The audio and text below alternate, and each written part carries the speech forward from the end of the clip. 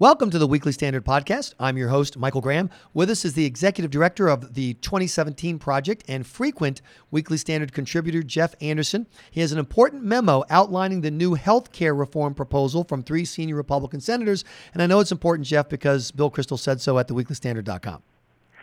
Yes, well, that's usually a pretty good indicator, and it's good to be with you, Michael. So these 3 senators have offered a GOP alternative, and there are some other ones out there, but we're focusing on this GOP alternative.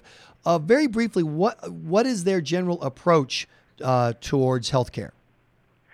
Well, I think this is a very important moment in the debate. I think it's a very strong alternative put out by Senators Coburn, Burr, and Hatch, and it's important, and it's probably the best overall alternative that Republicans have put out so far in terms of both its on a policy level and a political level. It's the most viable proposal, I think, in terms of actually saying, look, this is something that's clearly better than Obamacare, and Americans are now free to scrap Obamacare, embrace this proposal, and be done with the what whole makes monstrosity. This better than Obamacare, other than that it's not Obamacare?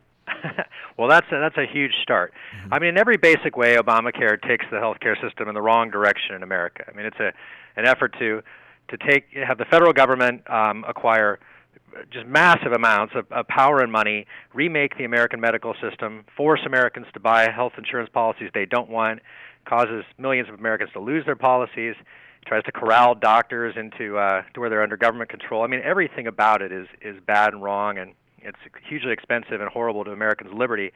And this approach is just entirely different across the board.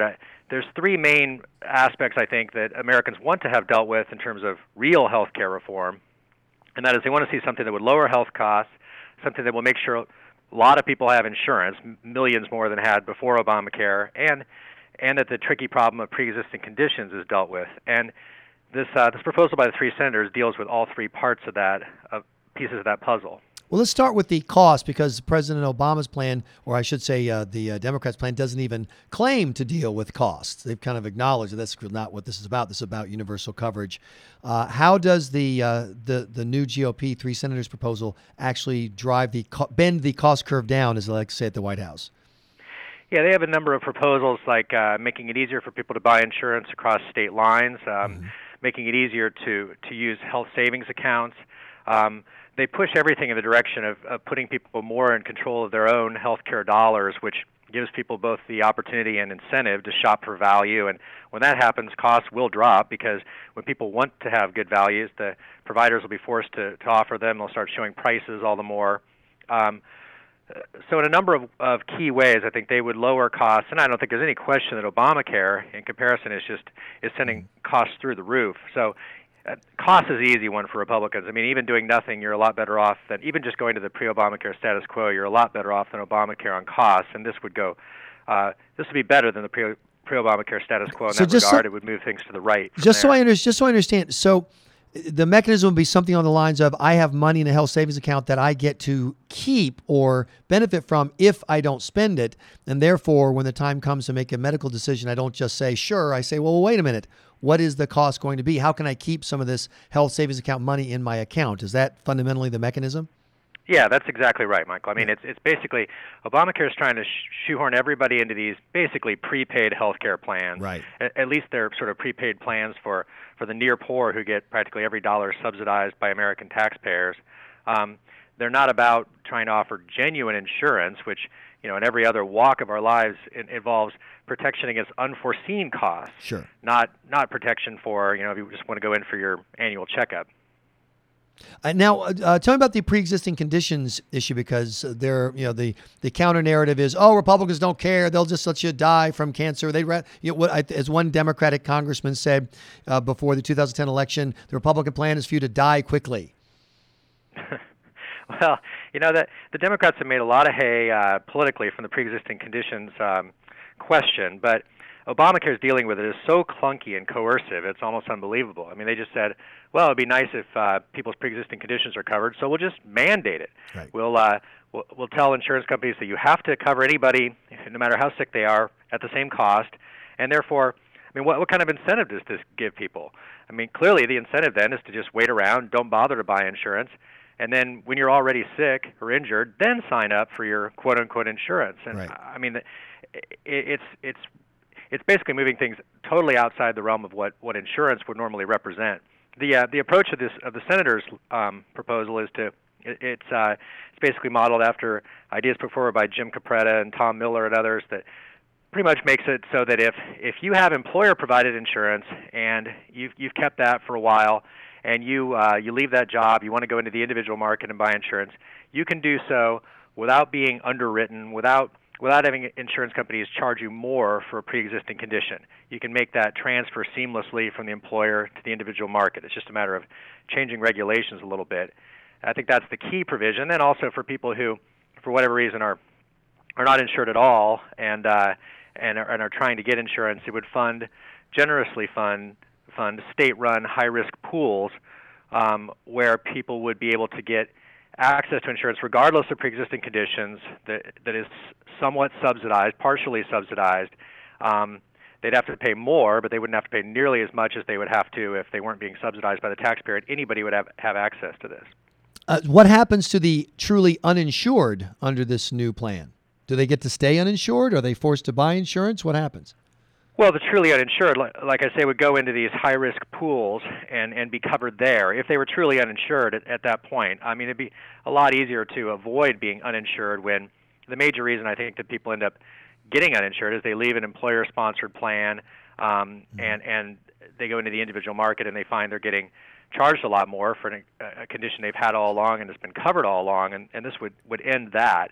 And then there's people who've just decided not to sign up for insurance. What happens to the people who just decide, I don't want to pay for insurance, I'm not paying for anything? Well, in principle, if people just decide that they don't want to pay for anything, I suppose that's their choice. This plan, I think one of the weaknesses of it is it would auto-enroll people. It would use another key feature of it that we haven't had a chance to talk about yet is tax credits in the individual market for, in the employer-based market, everybody gets a tax break for health insurance, and in the individual market, they don't. And It's this very unfair arrangement. And so a key aspect of this proposal is to try to basically equalize the tax code, end the unfairness in the tax code, and give these tax credits to the individual market so it functions more or less like the employer market. But the proposal calls for people who don't claim the tax credit, don't use it to sign up for an insurance plan, to be auto-enrolled in an insurance plan, which I'm not sure why Republicans would want to embrace that degree of paternalism at taxpayer expense, but that's part of the proposal. So they have their own mandate. Yeah, in a sense. I think it makes it vulnerable on that point. When you're coming out of Obamacare and its individual mandate that everybody hates, I'm not sure Republicans want to be embracing anything that looks remotely the same. But that raises a bigger point that I want to get to. I'm sorry, I interrupted. I just want to get, that's the key point I want to get to before we wrap up this podcast, which is why would Republicans do anything except for point out Obamacare stinks?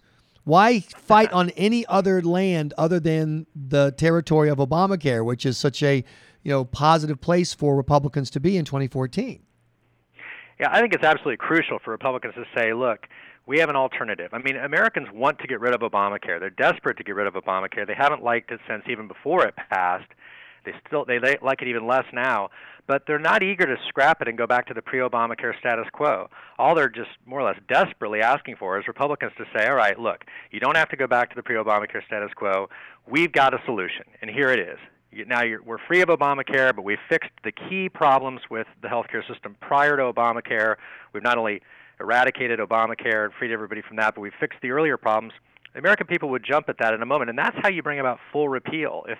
If Republicans don't put forward a serious alternative, and if they're not vocal about the ones they've advanced, then we're not going to end up with full repeal. We're going to end up with some sort of quote-unquote tweaked, fixed version of Obamacare, where Obamacare is 80% as bad as it was to start with. And that should be totally unacceptable, I think, to conservatives. There needs to be a clean, full repeal of Obamacare, and then the passage of a Republican alternative, a conservative alternative that moves things to the right of the pre-Obamacare status quo.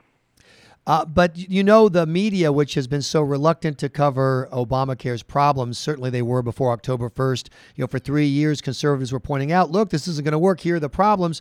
and the media wouldn't cover them. What makes you think the media isn't going to turn around and, to use the medical analogy, give a proctological exam to every problem and challenge and politically disadvantageous part of a GOP plan in order to try to level the partisan playing field and have people just as upset with Republicans as they are with Obamacare?